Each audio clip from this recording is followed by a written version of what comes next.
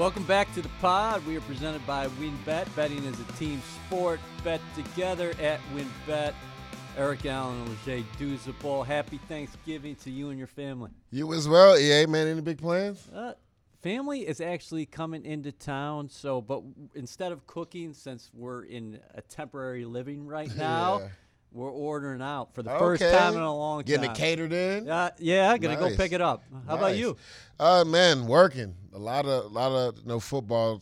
Thanksgiving and Christmas is all around football season.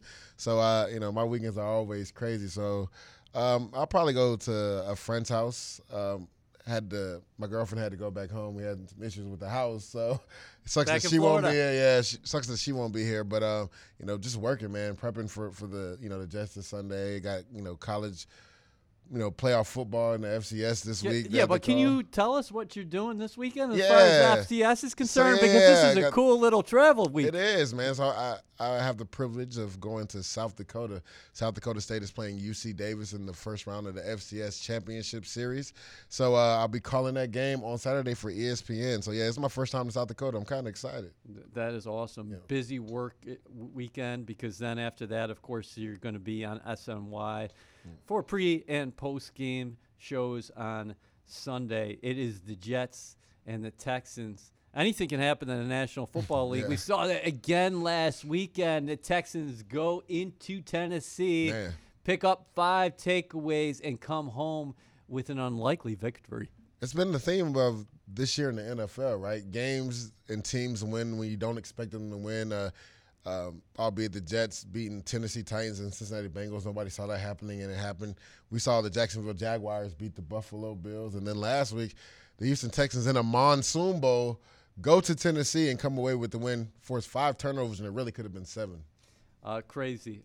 What do you think about the NFL's Thanksgiving traditions? Right now, we're up to 3 games. I love that. So we got a night game, but it's always the Lions and the Cowboys at home. Yeah, I love the tradition. And, we talked about this on the Robert Saleh show with Bart. Him being from Michigan, it's always good for Detroit to be on Thursday nights, and the Cowboys will always be on Thursday nights. But I'm kind of glad that they expanded it. They've added the Thursday night football game as the last game, so you literally have football all Thursday. So I'll be watching film and watching football all Thursday. And we know you will. What is the ceiling of the electrifying Elijah Moore? That's 5 touchdowns now for the rookie receiver. Every week he's doing something. And Robert Saleh said after the game against the Dolphins, a 24-17 loss, that he's going to be special. Yeah, I believe this is the guy they envisioned when they were able to sneak and get him in the second round, because essentially that's what it was.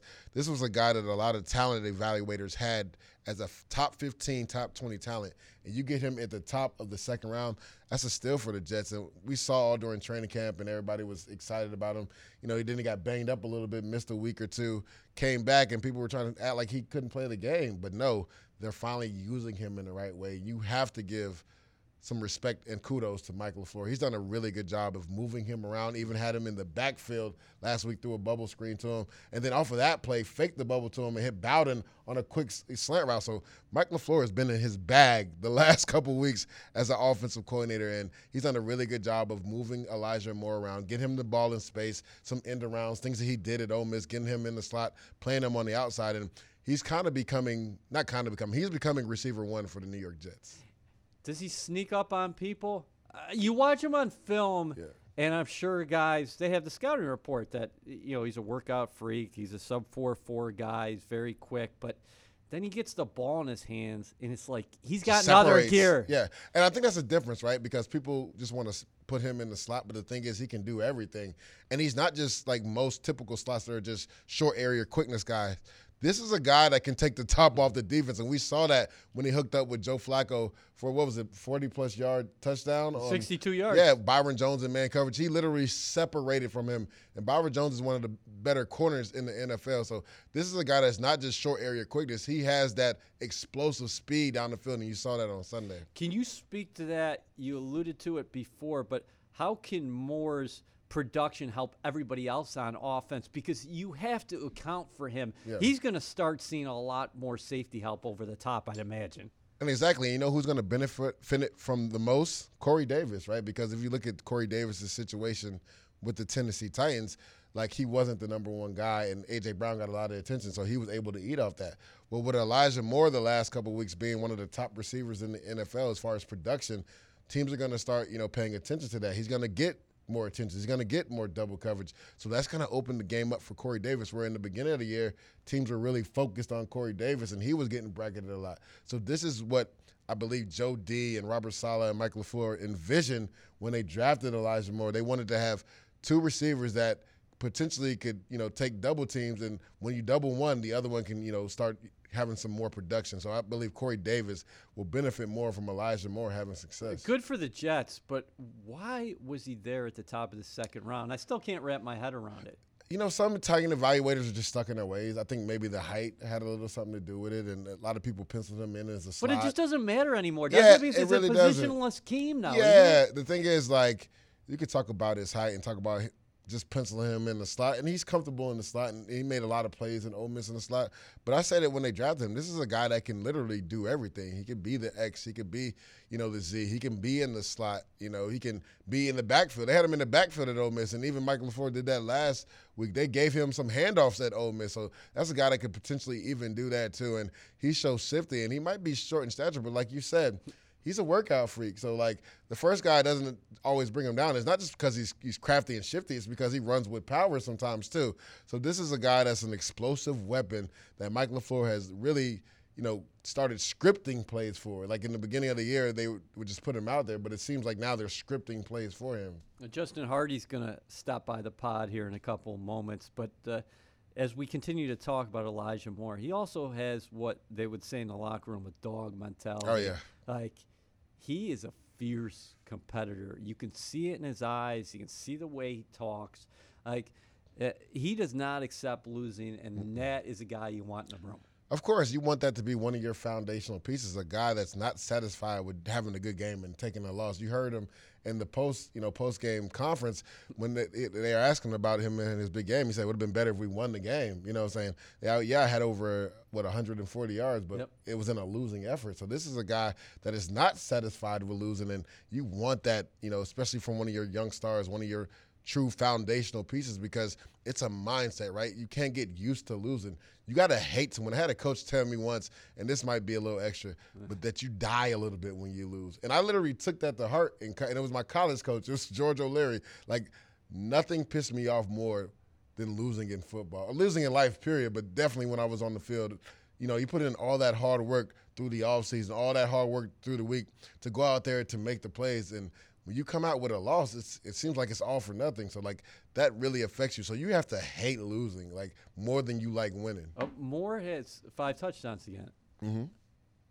I would say do not be surprised, fantasy fans, if this kid ends up with double-digit touchdowns this year. And I'm watching him this week against the Texans because I think there'll be another opportunity for him to get on the board. Yeah, this is another opportunity for the offense to go out there and show well. They showed really well last week.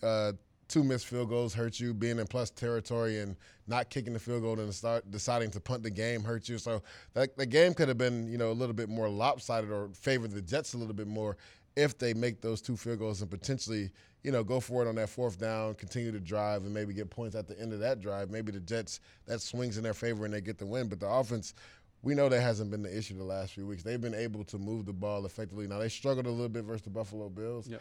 But, no matter who the quarterback has been, the offense has been able to gel and move the ball. The offensive line is coming together. They've been able to run the ball in pockets. I feel for Michael Carter. He was having a heck of a season. And he'll be out. Well, what's the counter right weeks. there? I want to stay right there because Carter's probably going to have 100 yards rushing easily against the Dolphins. The thing is, him going out the game, I don't like to say this for any player, but I think that's how the Jets lost the game because we were in such a rhythm. The Jets were in such a rhythm running the football with him in the game, and it seems like when he got hurt, we just stopped running the football. And to me, Tevin Coleman is a capable runner. Ty Johnson showed he can be a capable runner.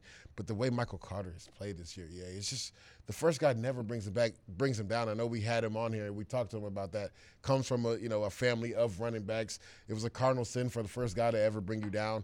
But you could tell he has that mentality when he's on the field.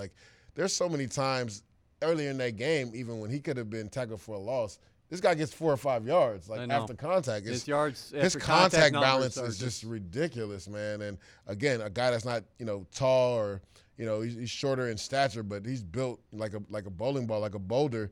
And the first guy just bounces off of him. It's just crazy. And hopefully he can come back. I think Robert Saleh came out and said we're not going to bring him back unless he's 100% healthy, and I 100% agree with that. Low grade, high ankle sprain.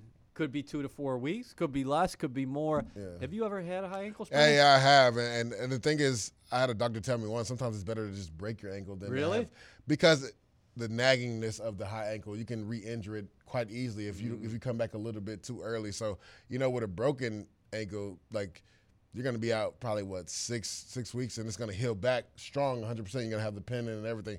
But with the high ankle sprain, it's hit or miss. I've seen guys struggle with that for 10, 11 weeks. Almost sounds like a hamstring. Yeah, so the thing is, you just have to make sure you're right before you come back with that injury. Or, you're talking about having something for longevity throughout the season. Yes, there's 7 games left. So, hopefully he can come back for 3 or 4 of those games. Will LaFleur benefit now having a week of practice to prepare without having Carter, as opposed to he goes out mid-game, and obviously that changes your rhythm, even as a play caller? And what's the counter? You mentioned Tevin Coleman and, of course, Ty Johnson. How do you think those kind of touches will be distributed? I think it'll be like how it was in the beginning of the year when it was running back by committee before Michael Carter solidified himself as running back 1. And I think it does help now going into this week versus the Texans. He knows, I don't have Michael Carter, so he's not going to be our bell cow. Let's get Tevin Coleman and Ty Johnson going a little bit more. And Ty Johnson showed that he's been a good receiver of the ball out of the backfield. I believe he actually has more receiving yards than rushing yards this year. So maybe he takes a little bit more of the third down. Tevin Coleman takes more of the first and second, which is kind of funny because Tevin Coleman earlier in his career was mainly the third down back in Atlanta. So it's kind of role reversal. But Tevin Coleman has showed you some explosiveness, going through the hole, getting 8 yards a carry at times. He's decisive. Yeah, exactly. So he has that turnover speed, and I think that's why they put him back at kick return this year, because he's a guy that can get in the open field and take off. So I think it'll be running back by committee. Mostly those 2 guys will be in the backfield, and I think Ty Johnson probably takes a little bit more on third down. Saleh is really a straight shooter in these news conferences. After the game, he talked about 90% of the games in the National Football League are not won, they are lost. Yeah. And you could tell he was very frustrated. Oh, yeah. I think this is the first time we actually seen him not just frustrated, angry. Yeah. Right? Because when you're, not to take this the wrong way, when you're talent deficient in some areas and you're playing another team. No, but that's fair. You don't speak the truth on the pod here. Always. All right. When you're talent deficient and on your team and you're playing a team that's also talent deficient, the team that makes less mistakes is going to ultimately win the game. And we saw that reared its ugly hand on Sunday. You can't miss 2 field goals. You can't be in plus territory and not come away with any points. So you're talking about 3 possessions right there where you get no points when you're in the opponent's territory. And then adversely, you can't have pivotal penalties at pivotal parts of the game. You can't get the personal foul late in the game that leads to a touchdown when you're holding them to a field goal there and your offense has been moving the ball. So you're talking about only being down 17-14, with your offense getting the ball back, what I believe 11 minutes, but they run some more clock off and then score a touchdown. And then, the defensive holding call, I'm solid. That's an aggressive penalty. You just have to know the situations and what the refs are looking for there and just be smart. And that's a rookie DB and Jason Pinnock, who isn't playing a lot of football. I didn't think this defensive backfield could get any younger, but it got younger Sunday. You had Isaiah Dunn starting out there at corner, who had barely played throughout this season. Undrafted free agent from Oregon State. And then Pinnock, who'd only played on special teams exclusively. Elijah Riley gets a start at safety. Yeah, so you're talking about having a very young team out there, and they haven't been in those situations before. So some of that with Pinnock is going to happen, but you can't have the personal fouls. I don't want to point fingers. I want to more so use your knowledge and help us understand what happened by the goal line. You got a veteran quarterback, Joe Flacco, who's seen everything. That's why he was starting on Sunday. He played very well, passed for nearly 300 yards, 2 touchdowns. It just seems like whoever plays quarterback can throw for 300 yards, man. Just put the next guy up. Yeah, 2nd and goal of 5. You talk about missed opportunities. Man. We can go back into the first half there. Dolphin defensive back comes unimpeded. Flacco obviously thought that block was going to be picked up. Yeah, so it's a couple things, right? It's communication with the offensive line. They should have either full slid that, or they should have slid it to the right and had the running back check to the left to take Jones coming off the edge. So I have to go back and watch the game one more time. But if there was 5 or 6 coming and they didn't check the running back to that side, that means the quarterback is responsible for that guy. We kind of saw that earlier in the year versus the Cincinnati Bengals right before the halftime on, I believe it was 3rd and 6. They bring 6. We only have 5 to protect. Yep. Elijah Vera Tucker does a hell of a job, which it wasn't his responsibility. He checks down on, DJ Reader, then gets out to the linebacker. But Mike White knew that he was responsible for the other guy, so he drifts away a little bit and is able to throw an absolute dime to Braxton Berrios on a quick out route. So it's all about communication right there with the offensive line, the quarterback knowing if that's my guy, I have to get the ball. I can't hitch right there. We saw Zach Wilson get hit earlier in the season on something like that in the red zone. Like right there, the one thing you cannot do is take a sack, and you can definitely not have a sack fumble when you talk about the potential of losing points right there. Quincy Williams inserted back in the starting lineup, comes up with 15 tackles. Very unique guy. When the Jets acquired him off of waivers from Jacksonville, Saleh said, for a guy his size, we really liked his length and obviously his speed, and he plays violent. And he's 5'11", 225. I had to double-check that. That can't be right. I triple-checked. He's listed as 5'11", 225. Man, on the field, that boy look like he's 6'2", 240. Right. Yeah, so you love the physicality that he brings with it. And I think he's earned a right to have the potential to maybe be the starter going forward. And even going into next year, had the potential coming into camp as a starter until somebody dethrones him, because he's played at a high level now. Sometimes he's like a dog in the meat house, right? You see ball, get ball. He has to work on his keys, but he's a young guy, right? He hasn't had this missed opportunity on defense. And he's been a good special teams player. And I thought with Jared Davis coming back, and we talked about this before, your special teams gets a lot better with him. And you saw the few weeks when he wasn't starting, he was making plays on special teams because that's what he has been known for. But he's earned the right to potentially be the will starting forward throughout the year. And even going into next year, if he continues to play this way, to have the potential of coming into training camp to be the starter. That really is rare size for a linebacker, though. I gotta look back at it. 5'11". Yeah, but if you look at what Robert Saleh has done in his defense, he gets a lot of hybrid safety / linebackers. True. Because you got to be able to run east and west, but then you also have to have the coverage skills and the speed to cover tight ends down the seam. And you saw that in San Francisco with Dre Greenlaw and Fred Warner. Like when Fred Warner came out, I was like, there's no way he's going to be able to play middle linebacker in our scheme. I'm like, this dude looks like he's 220. But, Fred's probably about 235 now, almost 240. Sure. He's gotten a little bit bigger. But I was like, they're going to eat him alive. But he was able to stay up there, to be physical in the run game. And you've seen his coverage skills. He's one of the best coverage linebackers in all of football. So, yeah, that's where football's going, right? That dime linebacker that's a hybrid safety. You see it on the college level, too. We talked about me calling college games. You see it time and time again, 210, 220-pound linebacker, athletic linebackers that used to be safeties that they make the dime linebacker now. Justin Hardee is coming up on the pod. We are presented by WinBet. Betting is a team sport. Bet together at WinBet. What are we watching right now in terms of secondary? Yeah. You talk about the youth. Ashton Davis is in his second year. It's like he's the big veteran back there.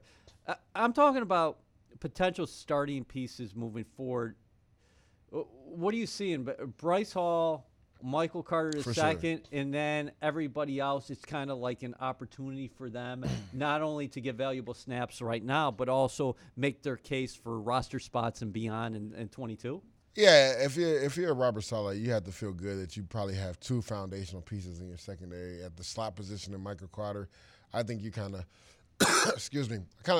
pencil him in as a slot guy next year. Now, every year your spot has to be earned. I had a coach that used to always tell me that. And then Bryce Hall, to me, I think you feel comfortable with him being either your 1A or your 1B, starting corner on the outside, because he's proven that he can be the number 1 corner on your team. Like, he be strapping guys up. Like, literally, versus Diggs, he had a really good game last week versus Miami. I think he only gave up maybe 5 catches or 4 catches for 20 yards or something like that, which is crazy. So here's my thing about Hall real quick is that I think he probably flies a little bit under the radar because he's such a nice guy. Yeah. A lot of times cornerbacks they got that big personality. Yeah, he's not like that. I'm the man. And also they don't even target him. Yeah, so right. that's the other issue.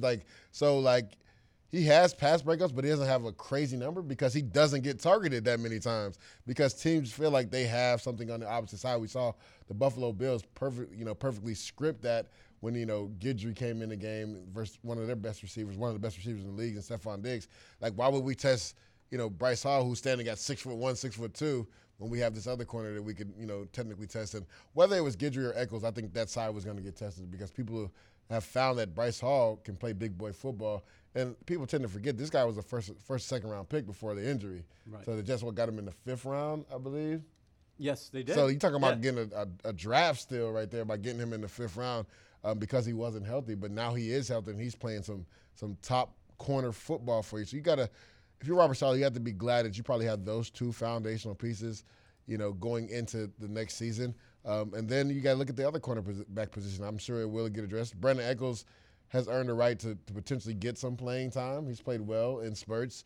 But then after that, you have to ask yourself, we had Riley starting who had just got into the building.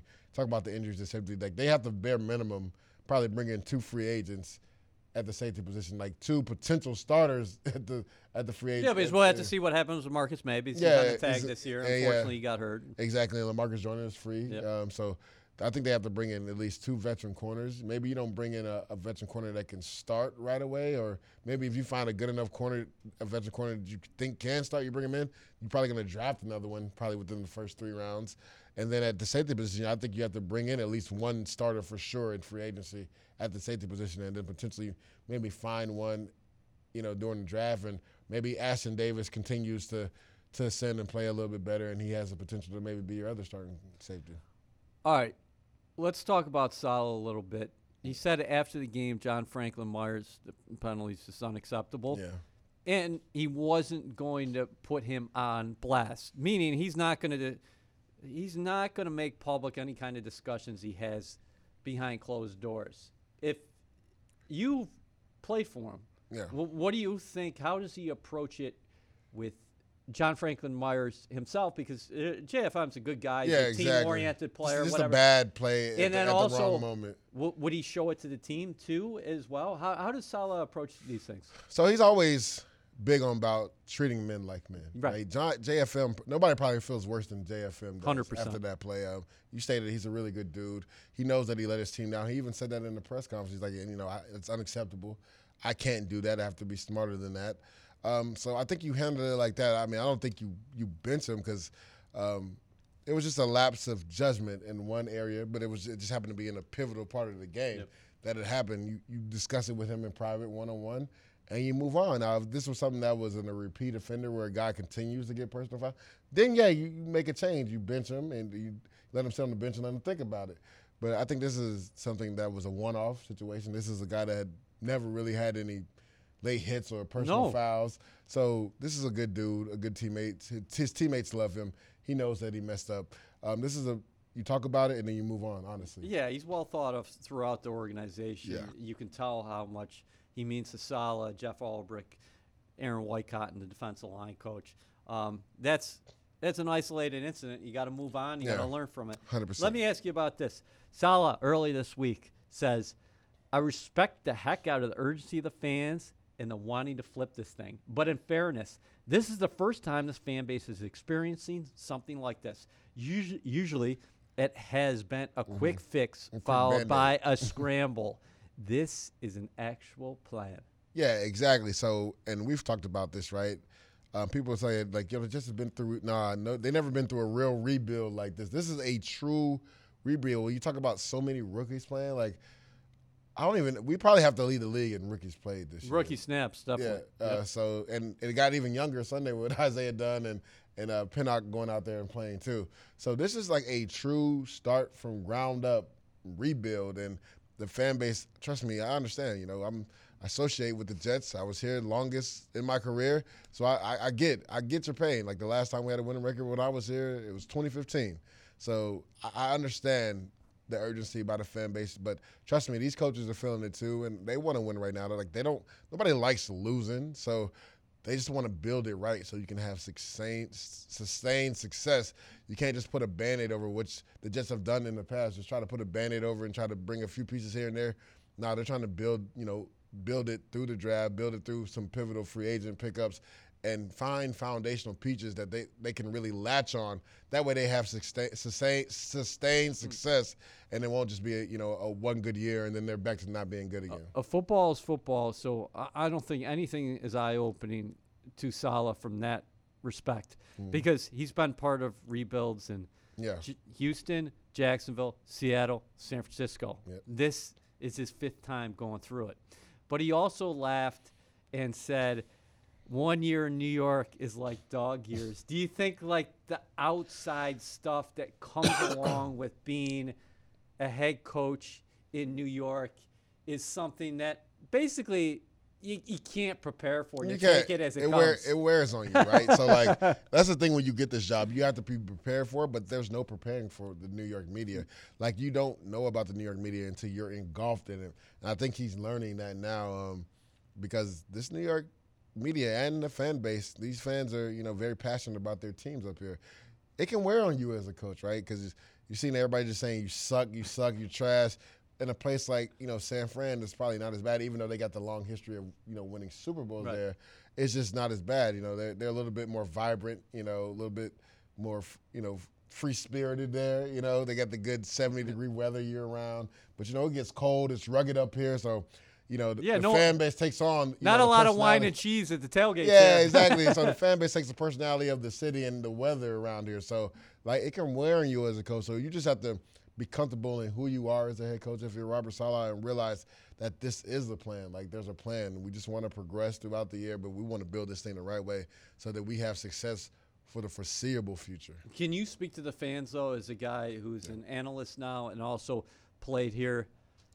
It's been 11 years since this team has made the playoffs, so you can't point to Saleh for any of that. You really can't. But on the other side of the coin, you can appreciate where the fans are coming from because, God, they've waited so long for this thing to turn, and they've heard the message from different people. Again, you can't assign Saleh to it, but you also can understand where the fan is coming from. Yeah, I'm going to go ahead and talk to the fans right here. So this, and don't take this the wrong way, this reminds me of 2016, right, when I'm playing for the Buffalo Bills and Rex Ryan. And I believe it had been like an 18-year drought. And it was like the fan base was pouring that on to Rex. But I'm like, Rex has only been here 2 years, right? Like, you can't – like, I understand the urgency and the need to win because you guys come out week in and week out. You spend your money, which I get. That's your choice. But, again, there's a plan and a process. And you got to think before Rex got there had been 15 to 16 years of teams not making the playoffs, right? So how many times are you going to continue to blame the current coach for the faltering of his predecessors, right? The people that came before him. Same thing right here with Robert Saleh. Like, yes, it's been 11 years. It was travesty in 2015 we didn't make the playoffs. Usually if you go 10-6, you make the playoffs. So go ahead and put that out there. But you cannot blame him for all the transgressions for everybody that came before him, right? This is his first year. So understand that this is going to be a process. And most fans, if you really were following Jets, you knew it wasn't going to be about the wins and losses this year. So a lot of fans are out there thinking the Jets could go 9-7 or even 10-7. Like, pump your brakes. Like, this was a process. We've played more rookies than anybody in the NFL. It's all about building those foundational pieces so you can have sustained success. Sustained success. Sustained success. Get it out, dudes.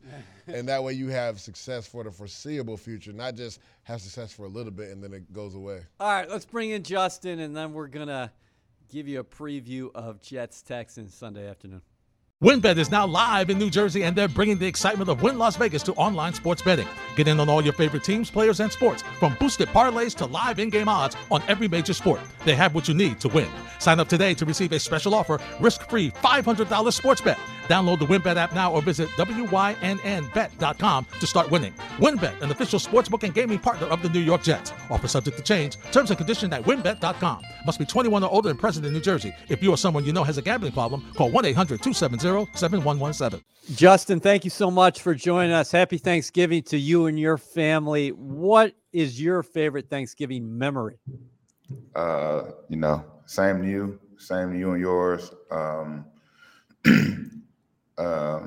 My of course, favorite Thanksgiving memory is just, me spending time with, my loved ones that I lost. So, You know, all those times, you know, I feel like those were the best because those were the best times. But, you know, definitely just looking forward to the future as well. So it's not a sad moment, you know. But you said the best memory, so that's that. What's a must-have side dish in Justin Hardee's Thanksgiving meal? A must-have is stuffing. Just growing up, and I feel like my grandmother used to make some of the best stuffing. So you call it stuffing and not dressing? Yeah, I go stuffing. Too. Stuffing, dressing, same thing. You know. Well, what about pumpkin pie or sweet potato pie? Sweet potato pie. Yeah. You a pecan pie guy or no? Nah. I'm really not even a cake or pie guy, but you know, sweet potato pie. If I get caught slipping, I feel like I can take one of them down. And peach cobbler. I love peach cobbler. Oh yeah, that's a good one. Awesome. Scoop of ice cream with that. Hey, yeah. I wanted to ask you. You mentioned it before about people that you've lost. How much is your mom part of every step that you take each day? Everything I do, man. Every decision I make, everything. Recently just lost a best friend a few weeks ago. And, you know, so it's like, you know, it's crazy, but it's life, it's reality. Just got to keep pushing for them. Everything I do and every honor and everything is for them. So, like I said, they keep me going. They keep me positive. I could definitely be walking around sad, but I know they wouldn't be wanting that. Just let's talk about you on the field a little bit. You know, you're a special teams demon. Where did you get that dog mentality from? Because you can see it in the way you play, and you kind of bring that attitude. And it seems like the special teams unit is kind of taking after your attitude as far as like having that dog mentality and just refusing to be blocked when you're going down on coverage teams. Really, I would definitely say it started when I got in the NFL because I was an offensive guy, so I really didn't play that much special teams my senior year of college. And then actually the team that we're playing this week, where I started off at as a wide receiver, and you know it was just times where I just felt like it was nothing left for me to do, and I just felt like I just had to throw my body in there because it was either I was going to do that, I was going to sell myself out and just lay everything out on the line to give everything I got, or, you know, I'd have been home and I wouldn't have been, you know, I wouldn't have no story in the NFL or anything like that. So I feel like, and then it's crazy because my boy that just passed away, I feel like I kind of took up off of his mentality, and that's just, you know what I'm saying, just being a dog.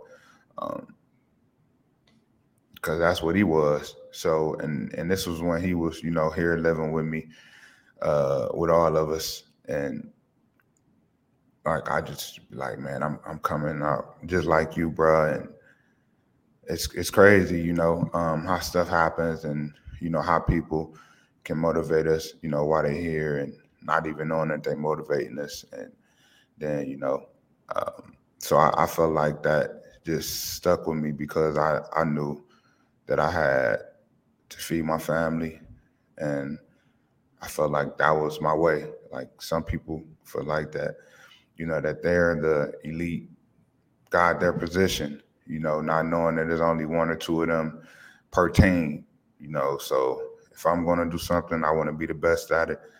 So that's why I take pride in special teams. Your mom battled lung disease for 15 years, but now you're mentioning your friend you just recently lost. Can you tell us who that was? Yeah, my best friend, my son's godfather. I'm the godfather of his son. So like my very best friend went to school with each other since 7th grade, high school. He ended up going to Ohio State as a 4-star recruit. I ended up going to Illinois. So it was like we kept battling, stayed best friends, and, you know, just passed away a few weeks ago. But, like I said, his legacy is through me and through all his loved ones. Yeah, I actually have some similarities. Like I lost my best friend going into my 10th year in the league. This is a guy that, we grew up together, went to high school together, and he actually followed me to UCF. So I want to say everybody's situation is different. So I want to say I feel exactly how you feel. But I remember really dedicating that last year to him because, we had literally did everything together, growing up in high school and college together. And then even when I was in the league, he would come to a few games. And then obviously we would check on each other's parents growing up in Tampa. Whenever I came home, I went and saw his people. He would check on mine when I wasn't there. So, how has this loss, I won't say, I know obviously it's affected you, but as far as like, playing football and just the scheme of life, what has it done to you? Just to let you know that, life is real. One day you can be here, next day you can be gone. So, live life to the fullest. Definitely never take anything for granted. I know he definitely changed my whole perspective on this season because I could be down, I could be negative, just because of what we're going through, and what I was used to going through, in my past professional years, making it to the playoffs every year, you know what I'm saying? Knowing that this year is different, but it's a rebuilding year. And just keeping that faith, keeping that, positive attitude, knowing that, my head coach has a plan and to trust his plan and to be all in on the plan, and which I am. And just like every day, man, it's crazy. I just been walking in with a smile on my face. And it's probably because of him, man. And it's just been natural for me. I haven't been down. Like I said, I just lost him a few weeks ago, but, just the type of guy he was, the type of person I am. And, the way how God is shaping everything for me. It's been tough, but like I said, just been staying positive and happy. And that's one thing here is that you never know what's going on in somebody else's life and what they're dealing with. And you're talking about Devon Bogard, who you went to high school with, and he signed on to Ohio State in 2012. And he was your best friend since when? All the way back to the 7th grade. 7th grade, yeah. 27 years old, and he recently passed in a fire. So our thoughts and prayers go out to you, his friends, and family during this time of year especially. And I know that, yeah, no doubt about that, Justin. Can we go back as you're dedicating this season to him and your mother, because you've always put your mother at the forefront of everything you do? Can we go back to 2017 with Houston? Can you take me through May to September, what those months were like as you embarked on your NFL career? Man, it was different because, just running a fast 40 time, if I take you back to even the March from Pro Day, running a fast 40 time, being optimistic, about getting drafted, not having the numbers though, not really having the film as I would have liked. And then, just getting a few calls from a few teams saying that, hey, man, you may be a late rounder, or you may be, definitely preferred free agent. And honestly, it was all excitement to me, because to just get a call from an NFL team was like, wow, I'm getting a call from an NFL team, and to know that they have interest in me. It was really like a dream come true. You know what I'm saying? It really was. Some people may take it for granted. I know I didn't. Like I said, just to get them calls, like, it really made my day. So when, it was closer to the draft, I guess you get them calls because, the preferred free agents, they want to know. So then come draft day, I knew I was going to be a day 3 guy. I had my whole family over there. I remember like it was yesterday, man. My dad was there from the beginning. Well, I think it started at 12 to 7. My dad waited there for me to get my name called, and I didn't. But as soon as I got that call, from Houston to say that they, wanted me to sign as an undrafted free agent, like my family and I, my father and everybody, we were just so happy, like we did it, all my hard work, like every little thing, like my stand up late and getting up early, I would say wouldn't say the typical, college story, because I wouldn't call it typical. Everybody's story different. Just all the hardships and everything that I've been through. And it was just like, relief. It was like, wow, just for my mom, I was so happy, I made it. Like, still not knowing I still had a long way to go, but like I got my foot in the door, and then to get into Houston, and the first 2 weeks I was there had a strained hamstring, so it was crazy. And being an undrafted guy, you really don't have that much time. I really could have been out of there, but Bill O'Brien, he kept me around, and I was able to get healthy. And once I got healthy, was able to make a few plays on offense. Not like I wanted, but I knew my focus. Was going to be on special teams. So after mini camp and everything, I stayed there for the summer, grinded with the strength coaches, got to camp. Camp came, and like I knew, of course, this is when the equipment come on, and this is when the excitement, this is when, the preseason games come. And I remember like it was yesterday, I got in the fourth quarter on offense, and I got 3 special team reps. And I went up to the special teams coach the next day, and I damn near wanted to, excuse my language, in tears, almost was like, man, like what do I have to do in practice to show you to just give me some reps in the game? Like, do I have to work harder? Like, what do I have to do? And I guess just my approach, he was so, stunned by. He was like, wow, Hardee, that was very professional of you, and, like you show hard work. You work hard every day. So it's not that, next game I'm going to get you some more reps. I'm going to get you an opportunity. And that next practice, we scrimmaging against New England and stuff, and I went from almost last in all the depth charts to like second team. So I was just glad because of the progression, just to show that I really cared that much. And once I got the opportunity, got in the game, and I remember I got 1 rep at gunner, and I got a few reps at the other stuff, and I remember I was vice that gunner, and I took an inside release, and I won, but somebody else came and smacked me.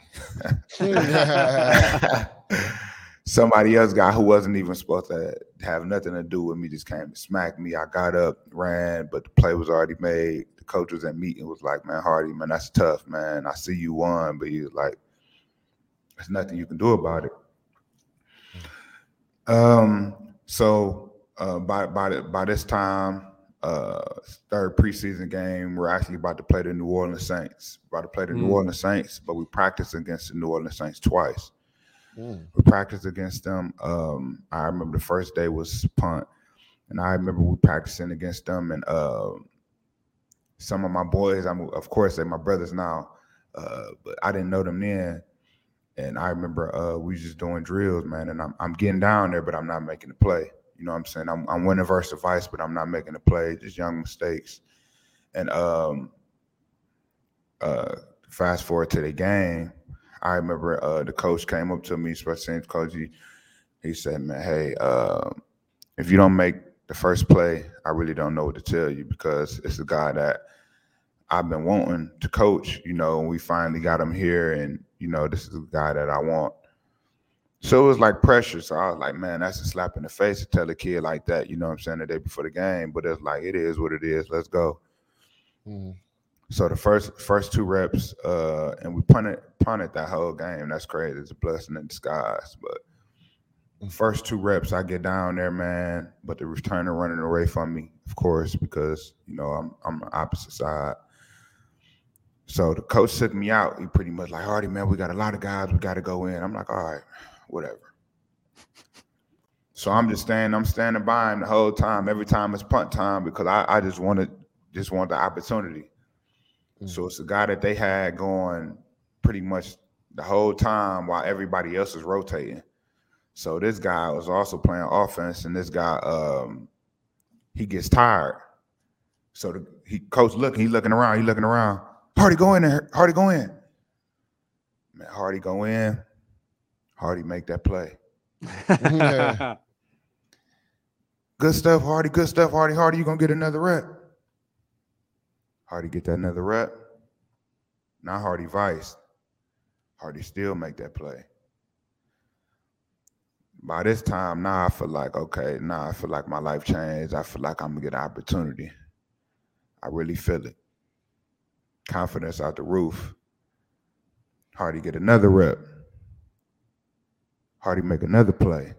There's 3 punts back to back at gunner. And the coach like, man, I feel like you done showed enough now to the whole NFL, man. You can go sit down. It was crazy because the 4th preseason game, Hurricane Harvey happened, so they cut the whole 4th preseason game out. I remember that, yeah. Yeah, and then after, excuse me, I remember I got cut, and I remember I was so down. I was hurt. I was like, man, I couldn't believe it. But that next day, my agent called me like, yo, New Orleans called. They said they're gonna fly you in for a workout. I'm like, what? I'm like, oh yeah, let's go. So my agent called me like, man, they're going to fly you in the next day. That next day came. My agent like, hey, New Orleans said they're going to cancel the workout, but don't think too much of it. I'm like, what? Cancel? So they canceled the workout. Agent called me that same day like, hey, man, you ever played DB before? I'm like, yeah. He like, man, high school, college, anything. I'm like, yeah, I mean, it is what it is. Come on. Signed me up on the Saints practice squad. Was there for 2 weeks. I remember they told my agent like, "Hey man, he can possibly get moved up to week 3." Week 3 come. Justin Hardee knocking on Sean Payton's door. Hey, Coach Sean Payton. I definitely appreciate everything. I'm not trying to say that I'm better than anybody, but I just feel like what I'm able to bring to the table, I feel like I can benefit this team. Coach Sean Payton gives me my opportunity. I take full advantage of it. Now the rest is history. The rest is history. That is a hell of a story. Yeah, man. And I know it means a lot to Douz because he wasn't drafted himself and played 10 years in the National Football League. You guys. So you already know. Yeah. Yeah, I already know. You guys both refused to have the door shut. I know this has to be a special moment when you go back to Houston this week, considering your journey. And Douz, I know you appreciate it. Yeah, I was just going to ask you about that because whenever I played a former team, man, like there was always a little bit of added incentive to go out there and play and be like, yeah, y'all let me go. But somebody else wanted me, and I'm going to show you why. So is there any – and you actually have that twice this year, right? Because he has the Texans and then he has the Saints. So is there any any extra motivation the next couple of weeks when you're playing your former teams? Yeah, of course. But Sunday will be here soon. I'll be able to show that on the field. So it ain't like I really got to talk about it. Definitely. And then in a few weeks I get to face my other former team. So it's a lot of boiled up, but I'll let her talk after the game or really during the game. I love to talk on the field still. In my quiet way, try not to get in trouble, but, I definitely got a lot to say. How much do you love playing, man? You just, if I'm looking for a guy who is going to give it everything in every play, and you could close your eyes on any punt because 34 is going to be down there as soon as the ball is down there. I can't think of anybody who epitomizes loving the game more than you. Yeah, man. It's about being grateful of the opportunity, man, and just taking full advantage of every single little opportunity that you have. Just because it can be taken away just by a breath of a second. And the opportunity may not be there for long. So just, taking full advantage of everything, being passionate about what you do and really about who you're doing it for. When you're really thinking about who you're doing it for, then I feel like you can be able to take your game and your mindset to the next level. This game is so much mental, so I definitely just try to prepare myself mentally every day. And going out there and at practice and giving everything I got, and then going out in the game, like it's second nature. Well, the great thing for Jets fans is you signed a 3-year contract, so you're not going anywhere. Yeah. Justin, we appreciate you joining us today. And again, many thoughts to you and the Vaughn's family during this tough time. It's Devin. It's Devin. I'm sorry. Yeah. No, it's okay. It's okay. Yeah, it's spelled. He always got that all the time. Did he? Yeah. Okay. Yeah. Yeah. Definitely prayers to you and his family, man, through these troubling times. Oh yeah, I appreciate you all for picking me to talk this week. It's truly a blessing. I don't take anything for granted, so I truly appreciate that. WynnBET is now live in New Jersey, and they're bringing the excitement of Wynn Las Vegas to online sports betting. Get in on all your favorite teams, players, and sports, from boosted parlays to live in-game odds on every major sport. They have what you need to win. Sign up today to receive a special offer, risk-free $1,000 sports bet. Download the WynnBET app now or visit wynnbet.com to start winning. WynnBET, an official sportsbook and gaming partner of the New York Jets. Offer subject to change. Terms and conditions at wynnbet.com. Must be 21 or older and present in New Jersey. If you or someone you know has a gambling problem, call 1-800-270-7117. Great stuff from Justin Hardee. Okay, Jets-Texans, Sunday afternoon. I did not see that coming. We talked about it in the open that Houston. Welcome to the NFL. Houston comes to Tennessee. They win that game. Jets have not won a road game so far this season. Yeah. This is their best opportunity to date. No doubt about it. Without a doubt it is. And this is what the theme of the NFL season has been, right? Expect the unexpected. And it's been like that in college too, right? So many teams with 1 or 2 losses in the top 10 going down. And then in the NFL, you got the Jacksonville Jaguars beating the Bills. You got the Houston Texans beating the Tennessee Titans. So you have to expect the unexpected. You had the Miami Dolphins beating the Baltimore Ravens when nobody expected that on a Thursday night football game. Nope. So each week you have to show up or you will get beat. Now, the Tennessee Titans versus Houston game this past week was a monsoon game, and that's not an excuse. You have to be prepared to play in all type of weather, inclement weather. But that had a lot to do with it. You're talking about a team that forced 5 turnovers, which really hadn't really routinely done that throughout the first couple of weeks of the season. And it could have been 7 because of the ball being wet. And, the Tennessee Titans fumbled it 2 more times. And actually, they fumbled it one time and ended up scoring a touchdown on it because their tight end, I think Ferguson, jumped on the ball after Chester Rogers fumbled the ball in the flat. So you're talking about potentially 7 turnovers for the Houston Texans. And they have some good players on their team, right? You got Brandon Cooks, who's a reliable receiver, who's been a 1,000-yard receiver year in and year out. Tyrod Taylor is a guy that's not going to turn the football over. He can hurt you with his legs. He did that Sunday versus Tennessee Titans, 2 rushing touchdowns. He only threw for 100 yards, though, right? So this is a guy that's careful with the football. He's not going to take chances. He doesn't want to put his team behind the 8 ball. And then you saw, Burkhead at running back give them some juice on offense as far as running with physicality on Sunday versus Tennessee Titans. They were the more physical team versus Tennessee Titans on Sunday, which you never hear from a Mike Vrabel coach team. But the Houston Texans punched them in the mouth Sunday. So the Jets have to come into this game knowing that they're feeling good about themselves, right? Their emotions are high. They're going to be in front of their home crowd, and they're looking at the Jets how the the Jets are looking at the Texans like, this is a chance for us to start going on a little winning streak here, right? We can get 2 in a row. So you got to know you're going to get their best shot. So you got to come out, play a physical brand of football, run the football. Yes, we know Michael Carter is out, but I believe that you'll have some success running it with Tevin Coleman and running it with Ty Johnson, because earlier in that game, the Tennessee Titans had success running the football, and it wasn't Adrian Peterson, right? It was their other backs. Hilliard had success running the football, and Foreman had success running the football. So run the football. The screen game will be up this week. I know they like to get Ty Johnson on some screens. I think that'll be big for the Jets on offense this week. And then on defense, you have to get after this offensive line. Larry Tunsil didn't play last week. We'll see if maybe he can come back this week. So, the Jets defensive line, we said it this past week, the Miami offensive line, this was a chance for them to take over. But it's time, Jets defensive line. This is the time you want to be considered one of the best interior defensive tackle groups in all of football. This is your game right here. Go get after it this week. The only thing that kind of stinks about us taping Tuesday morning is we don't know who the starting quarterback is going to be. It's going to be either Joe Flacco or Zach Wilson. Yeah. Zach Wilson has missed 4 consecutive games with the PCL sprain. The Jets continue to work him out. They're going to have more clarity later today on that. If it's Wilson, what is he seeing from the Texans defensively? So this is a team that's pretty vanilla. They play a lot of quarters coverage. They play some two-man. So they want you to have to really, take all the underneath stuff and push the ball, underneath and get. So this would be the great opponent for him, because that's exactly what he has to do, correct? Or Mike White.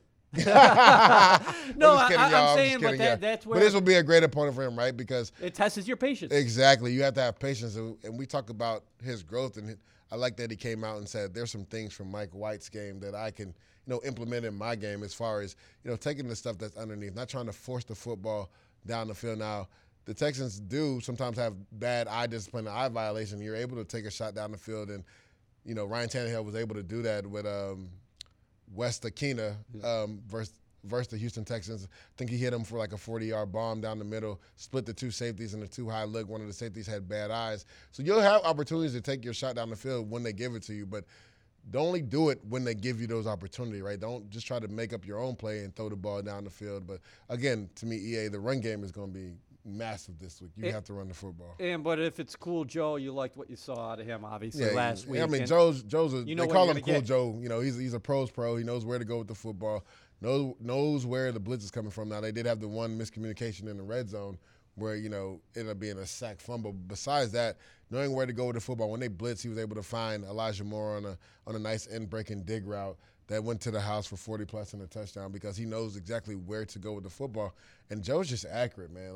You didn't see too many times where the ball was not in front of the receiver where he could catch it and continue to run with the football. So if Joe goes in, you feel comfortable. But also if Zach goes in, this is a game that we can see if he's, kind of sat back and learned the nuances of this offense and where I can, go with the football, or where I need to go with the football, and that I don't have to play hero ball all the time. I can just take what the offense is giving me, and I can throw for 300 yards. This is kind of a weird spot in the schedule, because the Jets are a very young team. You got Houston, who everybody externally has been down on. Obviously, they're going through a lot of transition. They got the Deshaun Watson situation, kind of a cloud hanging over their collective heads all season. I can't imagine there's going to be too much atmosphere in the building. So the Jets haven't won on the road. So with all that being said, like you mentioned with the run game, you need to see something early from this team, because otherwise you're going to be in trouble. You will be in trouble in this game unless you come in there with the mentality is we have to get after them. Yeah, you got to take it to them right away, because they're going to come in with confidence, and that's where Tennessee kind of lacked last week when they played the Houston Texans. They didn't start fast. They turned the football over. They couldn't get things going. And then you left them in the game, and then we saw what happened. Yeah, and then they went for it on a couple fourth downs, and they didn't convert. The Houston Texans defensive line stood up strong on a couple run plays on 4th and short. So if you leave a team hanging around and give them confidence, like anything, EA, you can lose. And we saw that's what happened to the Tennessee Titans. So the Jets have to come in early and punch them in the mouth. Run the ball down their throats. Let them know what type of game it's going to be. You have to start fast. Get some easy completions for Zach Wilson if he's starting, or if it's Joe Flacco, get him some easy completions. Get the offense going. Get Elijah Moore integrated in the offense early and often.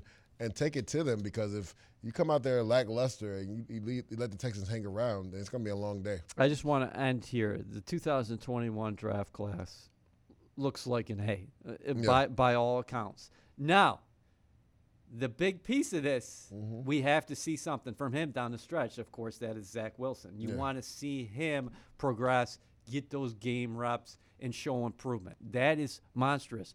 But looking ahead to 2022, like you said, complete rebuild.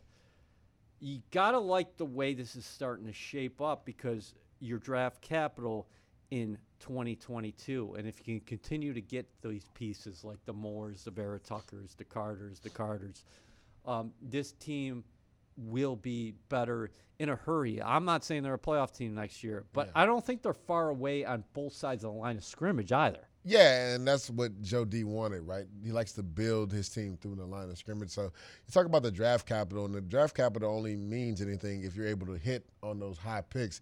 So Joe D can go anywhere with these draft picks. You got Seattle that is struggling right now, so you're talking about another potential top 10 pick the Jets have, and you could potentially trade out of that. You can even use that pick to maybe go get you a starter. You know, if there's a guy that you like, that you feel like the draft capital equals the type of player he is, you can go trade and get you another potential starter.